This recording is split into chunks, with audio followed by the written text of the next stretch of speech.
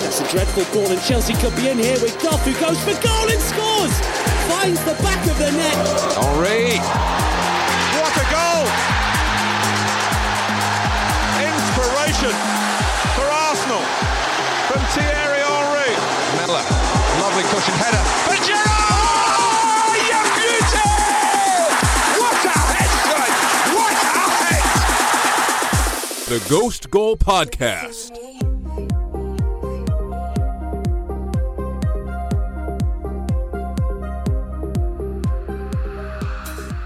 The Ghost Goal Bowl returns, this time as Chelsea travel to Arsenal to take on the Gunners in a 4th versus 5th matchup. We're going to preview that, plus all the other Premier League matches this weekend, and talk a little transfer news and some other news close to our heart. I'm Alex, here with Javier. Andrew is once again off tonight. He's going to be off for the next couple of weeks during the NFL playoffs, if you didn't listen to the pod the other day. But Javier, we're here. What better way to preview an Arsenal-Chelsea game than with an Arsenal and Chelsea fan? Obviously, very earlier in the season.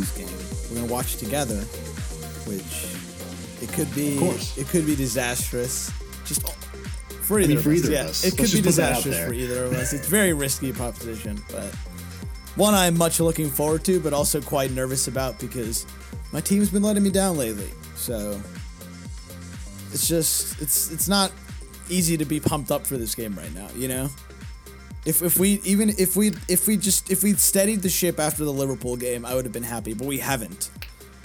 We've still struggled, so that's where I'm like, I think we might not get the result we want in this game. Just a little preview. We'll see. At least we won't get like the delusional Javier. No, definitely not. But we'll get to that. We'll get to that preview a little bit later in the pod. We're going to start out with a couple topics close to our hearts, both Arsenal and Chelsea hearts. It was announced yesterday, I believe. Peter Cech announced at the end of the season he's going to retire completely from football. He's what, 36, 37 right now? I think he just turned 37. Yeah. So. Yeah. You'd think he had a couple more years left in him, maybe a couple more years. So many other things going level. on. Like, he's such a talented guy that, like, football, like, yeah, he was amazing at that. He can go be amazing at, like, other things in his life now. Just an awesome guy. It kind of caught me by surprise. I'm not going to lie. I kind of expected him to, I thought maybe he'd play a couple more years too, but I respect his decision. I think it's probably a good time. He was starting to decline, not necessarily in at the beginning of the season. He looked pretty good in goal. Do you remember he looked bulked up, and people thought, hey, this guy's going to be good for Arsenal this year and keep Leno out. And then he got hurt, and maybe he's come back not 100%, and that's why he's retiring. Maybe that injury was worse than what we all know, and when you get hurt at the age of 36 or 37, who knows how that affects his body. Well, he's played since. He's played League Cup and FA Cup games for you guys. So he's back from the injury. It's just that he hasn't been able to get himself back into the first team for every single league game. I mean, for this season, what I remember is him obviously not really diminishing in terms of his shot stopping, but that passing out of the back storyline at the beginning of the season for you guys was a pretty glaring one. You guys, like Cardiff were pressing you in like the 3rd or 4th game of the season, and everyone was just sort of looking around like, what is happening? Why can't Arsenal pass out for the back? And he definitely was at fault for at least part of that. I don't want to go as far as to say that the game kind of has passed him by, but I think the things that made him it definitely has. The best goalkeeper. It's like just aren't the there requirement for a modern goalkeeper is now such that you have to be good with your feet. I mean, not all modern goalkeepers, but at the top clubs. Yes. But all the young goalkeepers now are like practicing to be good with their feet and skilled, and yeah, they're raised that way. It's like it's second nature to them. Cech came up during a time where that was not the standard. Chelsea bought him in 2004. He broke the record for clean sheets in Premier League season his first year at Chelsea with, I want to say, 21. No one's come close to that since. He only conceded 15 goals in the league that year, a record that still stands. The biggest The two biggest storylines from his career that I think deserve to be discussed were the gruesome injury he suffered in 2006 playing against Reading that almost killed him, never mind almost ended his career. He had to completely relearn how to walk and read, how to do basic motor functions. And he got back on the field about a year and a half later with that helmet that everyone knows him for so well now. And there was a year or two there where he wasn't quite the same. And I would argue that he never really got back to that same form that he had in like his first 2 years. He never got his Chelsea, fearlessness back. It was between it was between him and Buffon back in that first 1 or 2 seasons for the best goalie in the world. And Buffon kind of like took that mantle when he won the World Cup and had that great Italy team. And Czech never really had that chance, obviously, because since he's from the Czech Republic. But in terms of club football, he was really considered right up there as one of the best in the world, quite possibly the best in the world. And then he eventually got a chance to have his time in the sun in not only the double-winning season in 2009-10 for Chelsea, but the Champions League run in 2012, where he saved a penalty from Arjen Robben in extra time, had a bunch of amazing saves during that game in the final against Bayern Munich, and then saved 2 penalties in the shootout. He was completely pivotal, just as pivotal as Didier Drogba was. And everyone remembers that final as the one Drogba dragged Chelsea to victory. Czech was right there with him, dragging us along to get the win there. Even though his time at Arsenal, we've won an FA Cup and, hasn't been as fruitful as I'm sure he wanted. He wanted to win the title with Arsenal, but he's been a great leader, a fantastic example for all the players, and you can tell that everyone looked up to him in the team. The day that he walked into the dressing room, he already had an effect on it, and he's just an awesome human being, and I'm sure he's going to continue being part of football in some way. And I wouldn't be surprised if one day he becomes a manager, because the guy's he's a really smart guy and a natural leader, so he's got the right ingredients to do something like that. Yeah, we're going to miss him for sure. The thing that makes me most sad about this retirement in particular is that I'm pretty sure Czech now is the last one of Chelsea's like golden generation. He's the last one to retire. Drogba retired last year. Terry last year also. Lampard a couple of years ago. Czech was the last sort of vestige of the old guard, and he's gone. And it's real. It's real. We're going to have to get used to it. Or Chelsea fans are going to have to get used to it. But not drifting too far away from the Chelsea-Arsenal headlines.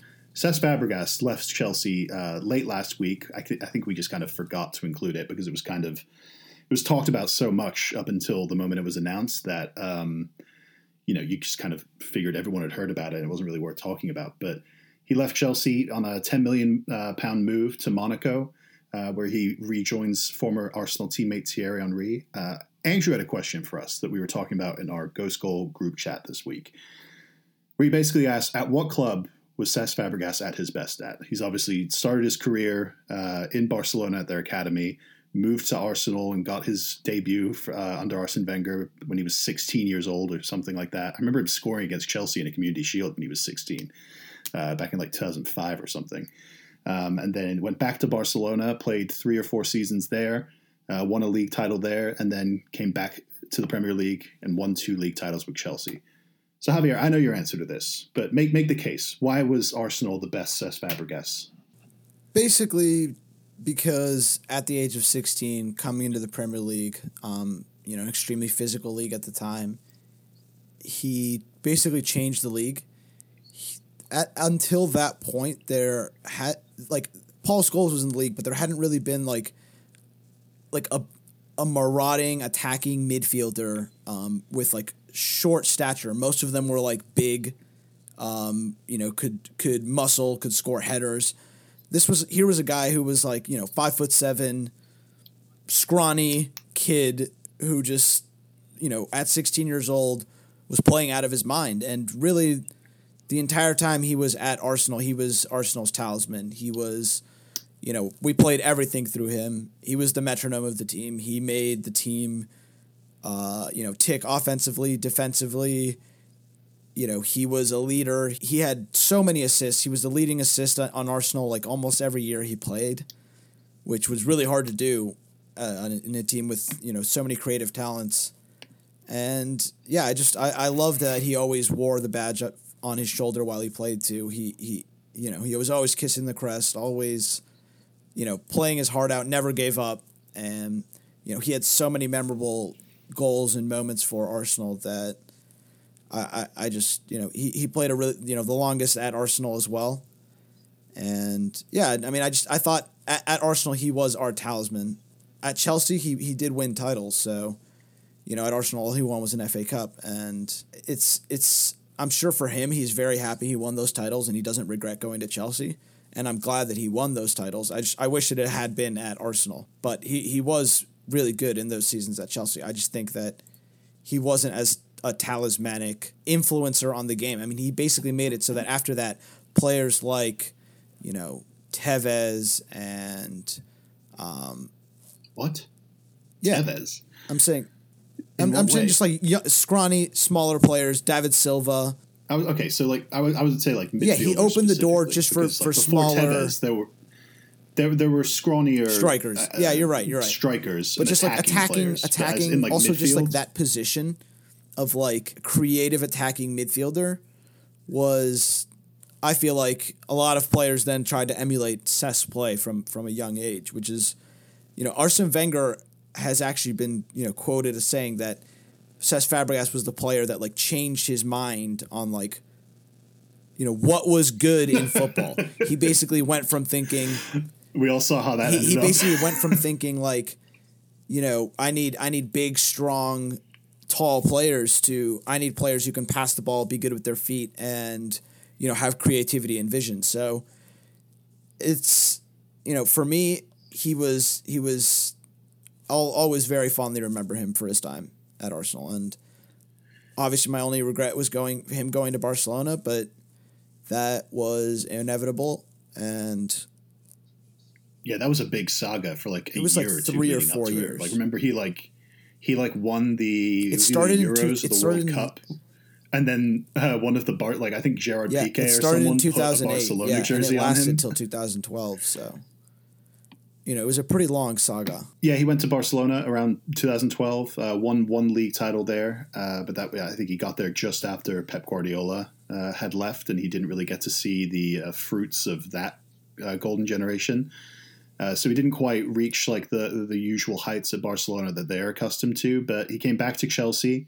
When he was deemed surplus to requirements. And I think there's a case to be made for either side on the Chelsea versus Arsenal debate that while he was at Arsenal, you're right, he was your talisman. Everything was played through him. He was the most important player in the lineup next to Robin Van Persie.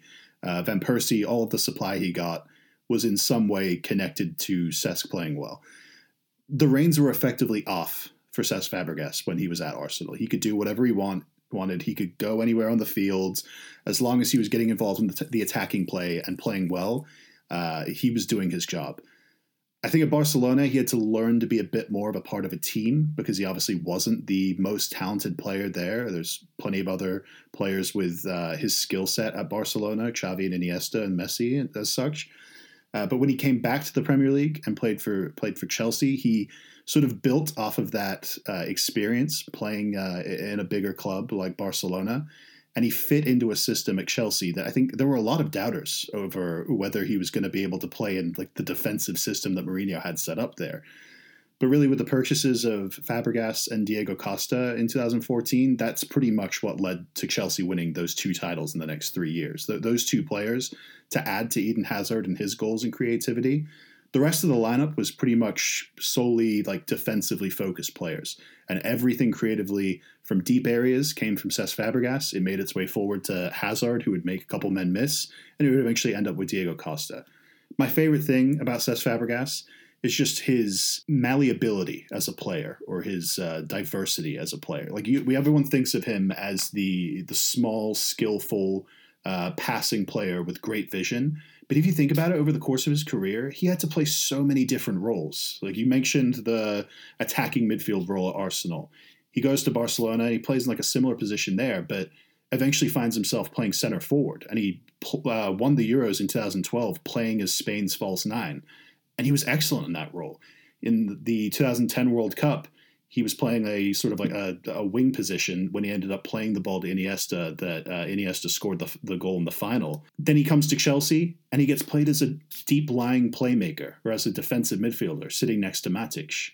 And, there were some games that his defensive deficiencies kind of showed through, but for the most part, with the rest of the team working to sort of make up for his defensive ability, he fit right in, and he played 3 or 4 different roles at 3 or 4 different clubs and for his country, obviously, and he shone in all of them in a different way.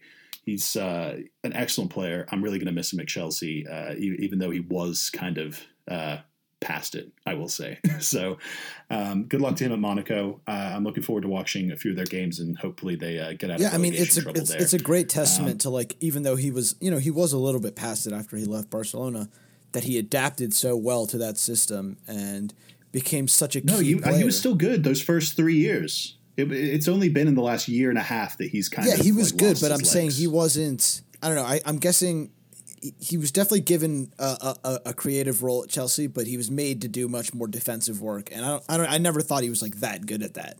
It was like a deep creative role where he would look up and send long balls like 40, 50 yards down the field. And he would send a ball to Diego Costa. Like he was doing that at Arsenal too, but just at Chelsea, that was like almost the sole purpose of his role, and he became so good at it that it basically led you guys to 2 league titles. I mean, you guys. It was a key factor for sure. Let's move on to one little bit of news. We won't talk about it too much because I think we've discussed it before on the pod, but it looks like Gonzalo Higuain is pretty much confirmed to be going to Chelsea on a loan for the rest of the season with an option to buy at the end of it. Chelsea needed a striker. It's as simple as that. Morata obviously hasn't panned out. Giroud has had some injuries this season and hasn't looked like scoring consistently when he's been in the lineup and doesn't look like a perfect fit to Sarri's system. Gonzalo Higuain, he's not gotten better since he was last coached by Sarri back in 2015 and scored 36 goals in Serie A. But I think he's good enough to sort of play well against the poorer teams in the Premier League for the rest of the season and just help Chelsea secure points in games that they should be winning. That's all I really ask of him. If he comes into big games against the top sides and manages to score, then I'll be surprised and I'll obviously take it because he's not really been a big game player in the past. He notably missed a 1-on-1 in the World Cup final, and I think he's missed chances in the Champions League final as well. He's got kind of a reputation for that, but hopefully he can put that aside and have a positive impact on Chelsea for the rest of the year and at least plug a hole until the end of the season and help Chelsea get back into Champions League. Do you have any thoughts about this transfer or do you want to get started with the previews? Yeah, just that basically he's obviously there to plug a hole. I don't think this is a long-term solution for Chelsea. I think that... Yeah, not at all. You basically are just using him. If you get top 4 with him this year, is there an obligation to buy? Option to buy. Yeah, I would not take the option. I would just maybe try and get like 7 to 10 goals out of him, secure Champions League, and that's it. Yeah, but I don't know how effective he'll be. I'm not the biggest fan of him, but he's enough of a piece of shit to be a Chelsea striker. So I think he'll fit right in at your club. He's racist. He's fat. What? So I'm sure Abramovich will love him. I'm sure everyone on the team will welcome him in. Where did the racism claim come from? Is this just lobbing grenades? Oh, he's already? an Argentine, and I mean you just see him. He screams at all of his teammates like continuously at like every club he's ever been on. Only the black ones. Usually right? it's the black ones, and I'm sure like all the Chelsea fans will applaud him for it. So. I just want to put it out there that Gonzalo Higuain is not racist. There's no history of racist abuse. Or anything like that. I just threw that in there. Javier's just getting his early licks in on a new Chelsea. Automatically player. Makes you a racist, basically. It's a Chelsea troll. It's not a Higuain troll. Yeah, that'll be an interesting development this season as Chelsea look to fix their striker problems. But let's get started with the previews. We'll run through a whole bunch of these. We'll start with Wolves and Leicester City, Saturday morning, 7:30 a.m. Andrew's got a 1-1 draw. I've got a 2-1 win for Wolves. And Javier, what do you got? Yeah, I agree with you, Alex. I got a 1-0 win for Wolves. Interesting mid-table clash. Don't want to sit on this for too long, but there's a lot going for both these teams in mid-table. They've kind of been up and down at times. Leicester City, after that really good week or so in December where they managed to beat Chelsea away and Man City at home, have since gone crashing out of the FA Cup to Newport Town and lost to teams like Cardiff. And who did they lose to last week? Why am I blanking on this? But they just lost a game last week against a they just lost to Southampton. Right. So they've lost to Cardiff and Southampton in the span of the last month when also beating Chelsea and Man City. So that gives you an idea of how very much of a Jekyll and Hyde team they are. Yeah, so that'll be an interesting one to wake up for. Let's go to the 10 a.m. games. Bournemouth hosting West Ham. Andrew has a 1-1 draw for this one. I've got a 2-2 draw. And Javier, what do you have? This one, earlier in the season, I definitely would have picked Bournemouth, especially in those first 10 games when West Ham were terrible. But it just seems like these two teams are apart. And West Ham just beat us, so I'm going to say 2-1 West Ham. All right, fair. Liverpool are going to host Crystal Palace, also at 10 a.m. Andrew has a 2-0 win for Liverpool. I've got a 3-0 win for Liverpool. And just one sec, a caveat. Arsenal are usually the team that like spurs a team into good form. Like we did it with Southampton, right? Like ever since they beat us, they've looked like, dangerous and threatening. We've done it with like United, like multiple years. I think that might be the new manager. We've done it with like just so many teams that when they need a lift, just come to Arsenal. Come to Arsenal. We'll give it to you, buddies. All right, we'll see if West Ham can continue that form.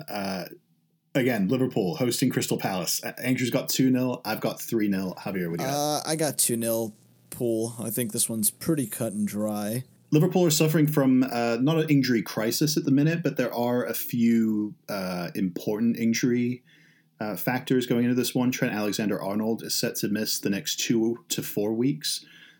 Joe Gomez is still coming back from an injury. I don't think he's fully fit yet, so you'll probably see James Milner drop into right back James with Milner Klein out on loan. They'll probably be fine. There's still some injury issues with them at center back. We talked last time about Fabinho playing center back, but Matip is expected to be back. As long as Van Dijk is healthy, I would say you could put a cone next to him and they'd probably be somewhat okay at the back. Him and Alisson are the main men in that back line to keep them from really falling apart. And I don't think Crystal Palace really provide too much of a threat, even on the counter right now, to go to Liverpool and win. Do you really think there's like any chance with these injuries that Palace pull off like a similar upset to the one they had at City a few weeks ago? No.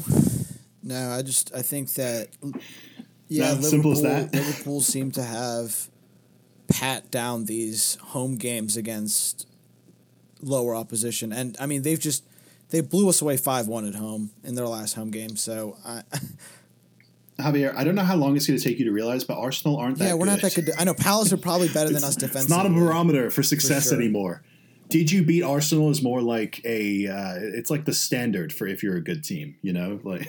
But yeah, we'll see how that one plays out. I'm sure we would have said the same thing about Palace going into that Man City game a month or two ago. So we'll see if they can give us another surprise this season. Manchester United are going to host Brighton at Old Trafford, also at 10 a.m. Andrew and I both have 2-1 United. Javier, what do you have? Yeah, I have 2-0 United. I believe in them right now. And like I've been saying, I'm big on United right now. So Brighton at home is, I wouldn't say an easy game, but would you say it would be unwise of United to really mess with their lineup choices at all? Obviously, they just got the win at Tottenham last week.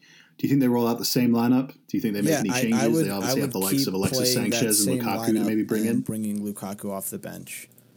And even against a team that's going to sit deep and they have to try and break it down, you don't think but this maybe Mata in the lineup might be better than Lingard?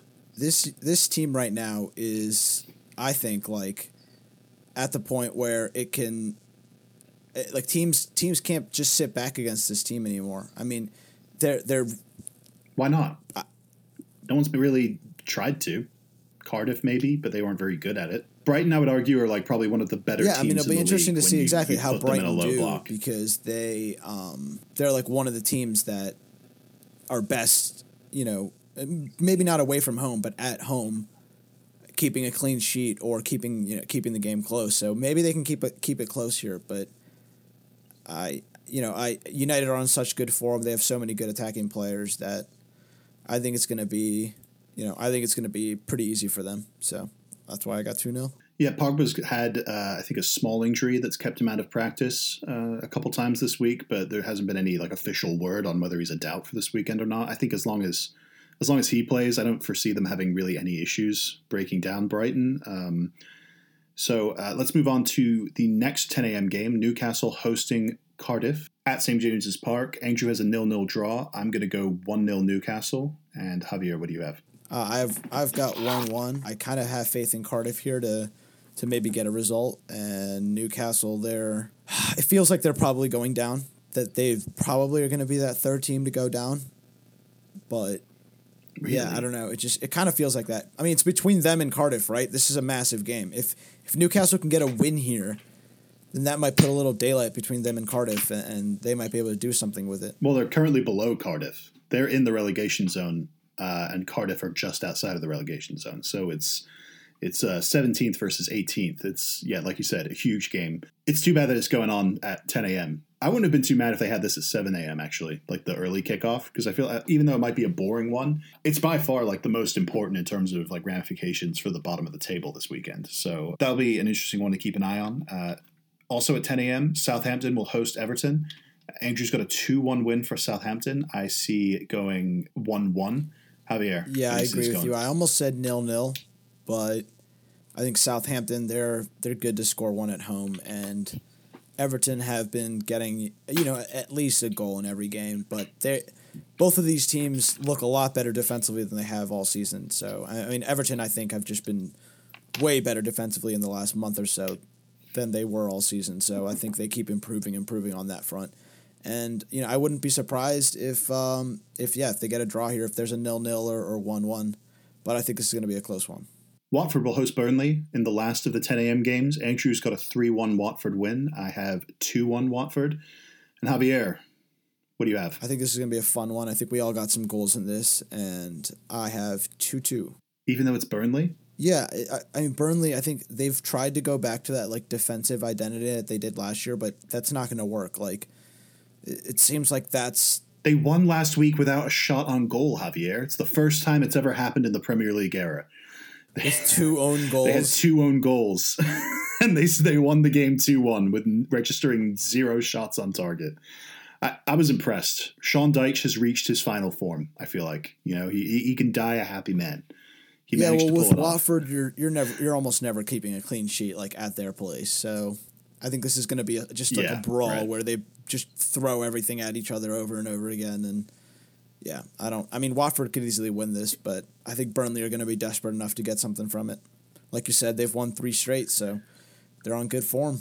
Yeah, they've won 3 straight. I don't want to see them go down either, so I wouldn't be mad about them getting a draw on this, but I just see Watford coming out on top in the end of it. Let's get to the big one. Arsenal hosting Chelsea Saturday, 12:30 p.m. at the Emirates. Chelsea won this fixture earlier in the season, 3-2 at Stamford Bridge, needing a Marcos Alonso winner in the 84th minute. Do you want to do picks first, or do you want to talk about it a little and then get to those at the end? Well, I mean, it's pretty obvious. This is a big one. This is a really important game for both teams. I mean, this is just our whole entire league season in one game, basically, where we have to win this game no matter what. If we don't win it, that's it. Let's just focus on Europa at that point. I mean, we still have an outside shot because Chelsea are definitely going to be dropping more points, but at that point, if there's a 9-point gap or still a 6-point gap, I'm going to be very worried. Yeah, so right now, as you just mentioned, there's a 6-point gap between Chelsea in 4th and Arsenal in 5th. Obviously, top 4 gets Champions League. Arsenal have been out of Champions League for the last 2 seasons. The main goal for the Arsenal this season was to get back into the Champions League under Unai Emery, and it looked like up until a couple weeks ago, that was going to be very attainable. And ever since that Liverpool loss, people I think are starting to think of Arsenal as same old Arsenal. Nothing's really changed. Yeah, because we've also now lost to Southampton and West Ham. I think the Southampton loss was before that. I'm just saying we've now lost to bad teams. Before that, we'd only lost to Chelsea and Manchester City. So it was excusable, but then, suddenly we're losing to these crap teams again. And so those are definitely old Arsenal habits. I think the biggest old Arsenal habit was just losing 5-1 at Anfield. Obviously, Anfield is a very tough place to go to. But that's just an embarrassment. Name another top 6 team that's lost there by that much. Like Man City in the Champions League last year, and even that was 3-0. That wasn't 5-1. It wasn't 4-1 at halftime. But here's the thing. With Arsenal being in the position they're currently in, I think it's also worth mentioning that there's very intense rumors of Arsenal's, what's his official title? General manager, director of football? No, he's our like head of scouting and head scout. He was heavily involved with all of our signings. Sven Mislintat. Right, so there's rumors that Sven Mislintat. You can't even pronounce his name. No wonder he's leaving. Sven Mislintat. He's being rumored to have left the club this week, and there's interest from Bayern Munich. They obviously brought him over from Borussia Dortmund, where he worked very closely with Jurgen Klopp during Klopp's successful spell there. And he was pretty much seen as the catalyst for change at Arsenal. When he came in was when everyone started whispering about, oh, maybe it really is Wenger's time to leave, because why else would they bring in this other personality who's going to have a say over what players are brought into the club and how they approach the transfer market and everything. With him gone, not even a year after Wenger's gone, it kind of makes you think everything's going to shit at Arsenal. The league place doesn't really help there. I'm mentioning all this now because it kind of feels to me like it could go even more wrong for Arsenal, but they also could react like a rat backed up into a corner. They could just come out firing in this Chelsea game, play an absolutely flawless game, beat us 3-0, and then everything's okay again. So I'm not completely convinced that things are going to continue to spiral out of control for Arsenal. Are you more pessimistic than like optimistic? Definitely about more this? pessimistic, because the two of the 3 people who were like the major forces behind moving Wenger out and moving Unai Emery in were Sven Mislintat, I can't say his name, but Raul Sanheli, the now last guy who's our director of footballing relations, and Ivan Gazidis, who was our technical director, who left for Milan. So it's really worrying that like the upper management is, dissolving so quickly, and when there was rumors, of us having no money this transfer window, I thought, how can that be? We got to have some sort of money. And then Unai Emery just flat out comes out and says, Emery straight up said we have no money. We can't buy any players. And I was just like, what? Like, and that's just super worrying to me. It's like, we need to buy players right now. We need to reinforce. We need to give this guy more money because, clearly his signings have worked, and he needs to keep being able to do his work, but apparently that's, and if that's the case, and that's why Sven is leaving, then I don't blame him. If you're starting a project and you think everything's going well, and then suddenly you're like, okay, well, we need more money to keep this project going, and they're like, nope, sorry. You're just like, wait, what? No, like, we need this now. Like, we don't need it later. And they're like, no, you'll have it next, like during the summer, like when we get our like new sponsorship money. It's like, no, we need that money now. And the problem is that our owner isn't putting anything in. So, 100% of Arsenal's revenue and everything Arsenal does is from the club. So you won't even mention your owner's name. What is he, Voldemort? He who shall not be named? Yeah. Stan Kroenke, the LA Rams owner, the Denver Nuggets owner. He owns 1 million teams here in America. Arsenal are just another feather in his cap. I would be very upset with the owner specifically if I was an Arsenal fan. I think having Wenger these last 10 years was a nice sort of scapegoat for him to sort of push all of the Arsenal fan vitriol onto. But Wenger shouldn't have been manager in the first place for those 10 years. And that decision rests on Stan Kroenke's shoulders. So I'm just going to say on behalf of all the Arsenal fans, I don't like to say it because it would probably lead to Arsenal getting back to being relevant again. But nothing's going to happen there until Stan Kroenke is no longer owner. And that's a whole lot tougher to achieve than getting your manager out. Obviously, managers are pretty replaceable in football nowadays. But that's Kroenke out should be the next movement. We should have planes over the stadiums with Kroenke out. There should be just as much hatred towards him as there is, or as there was towards Arsene Wenger those last couple of years. But the Arsenal fans will realize it eventually. I don't have too much to say about Chelsea going into this one. We'll probably see Hazard playing center forward again. It's the first time in like a month or two that Chelsea will have had a week between games to get ready. So I hope that there's a much more rested and energetic approach to the game from us. But I don't anticipate Chelsea really winning. I think the threat of the counter that you guys have, especially at home with your players super confident and super. I am really worried about like our offensive creativity in the midfield. I'm worried about that. Because, yeah, I mean, we're going to dominate midfield. Like, I don't think that's a question. It's Aubameyang and Lacazette being able to take advantage of the mistakes that our backline also, like, will don't you make think at some Eden's point. just going to like ransack Socrates and Mustafi and Koscielny? It's possible. If it's a really open game, then yeah, I think he will. But if you guys try and be a bit more counterattacking and a bit more defensive with it, like you were against Tottenham in that home game a couple months ago, then I don't know. I could see you guys maybe having fewer chances, but better quality chances, and you guys being able to like take advantage of us. I have a 2-2 draw. That was the result in this fixture last year, with Morata missing like 4 chances that he probably should have scored. But I'm gonna stick with that one. Andrew has a 1-1 draw. Javier, how do you see this one playing out? I have a hopeful 2-1 Arsenal win. Like, the back of my mind, I know it's probably not likely, but I would love it. I would be very happy. That would be a good way to get back on track, is beating Chelsea. It always is. I'm not going to argue too much for that result. I'd be happy with any result that isn't a loss. So let's move on to the Sunday games. Huddersfield will be hosting Manchester City bright and early on Sunday morning, 8:30 a.m. Huddersfield, as we discussed on the last pod, parted ways with David Wagner in midweek. They have appointed Mark Hudson, a former center back of theirs up until last year, as the interim manager. He was managing their U23s before that. He's only recently gotten out of playing himself. In 2017, it was his last year as a player. So very inexperienced at the top level. All signs point towards City just sort of rampaging to victory here. I've got a 4-0 win. Andrew has a 3-0 win. And Javier, you've upped the ante. You've got a 5-0 win. Yeah, I almost said 4, but then I was like, no. They have no manager.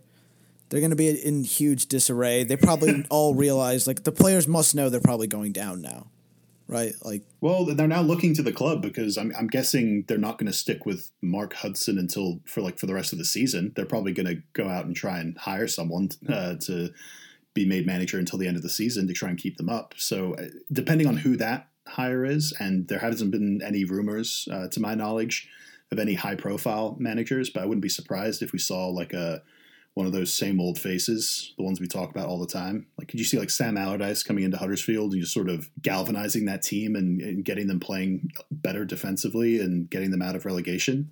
I cannot see that at all. Yeah, well, that's what I'm saying. I'm saying like that type of manager, maybe like Mark Hughes, someone like that, Alan Pardew. That's what I expect of Huddersfield at this point. I don't really expect them to make like an inspiring managerial hire. So we'll probably see them back down to the Championship at the end of the season. But let's move on to the last game of the weekend. Fulham will host Tottenham Sunday at 11 a.m. Some interesting developments in the last week or so. We've known about Heung-min Son's departure from the Tottenham team for the Asia Cup or Asia Games. Where he's gone to, I think he played his first game today for South Korea when they beat China 2-0. He'll be gone for the next 2 or 3 weeks until the conclusion of South Korea's time in that tournament. And then Harry Kane was announced that he's got injured in that Man United game last weekend, and he's going to be out for at least a month. Tottenham are saying 2 months. Harry Kane's saying 1 month. We'll see. He's gotten injured similarly in the past, and he's usually come back ahead of schedule. So it's kind of hard to really pin down how long he's going to be out for, but we know he's going to be out for this game. They've got injuries to Moussa Sissoko in midfield that will leave them a little bit shorthanded in midfield without Moussa Dembele, who's moved on to playing China. So any chance here of an upset, do you think?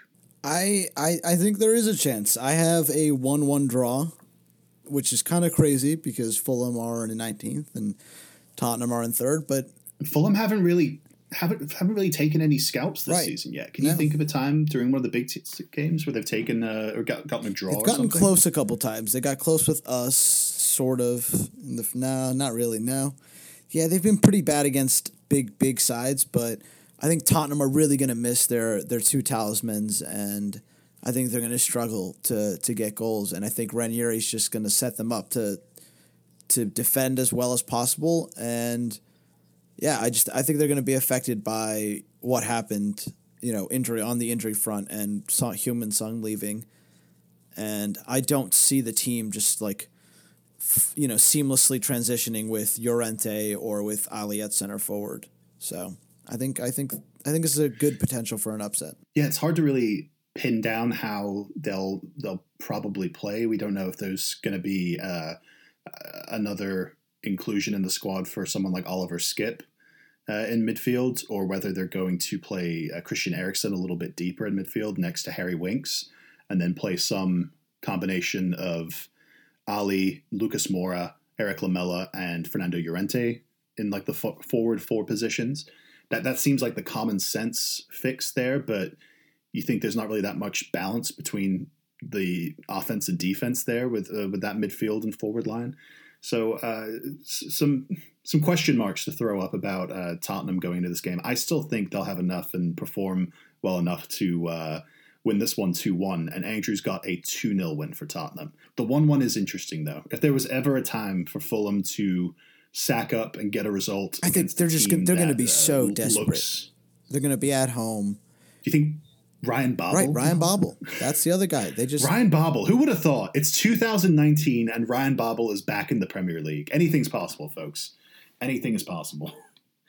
I wish we had Andrew. Actually, no, Andrew, he didn't start watching Liverpool until after Ryan Babel left. So, yeah, he wouldn't know anything about Ryan Babel. But I think that wraps it up for us here on the Ghost Goal Pod. Thanks for listening to the preview. Thanks, Javier, for coming on this one. I wish I could say good luck for this weekend, but I wish you the greatest misery.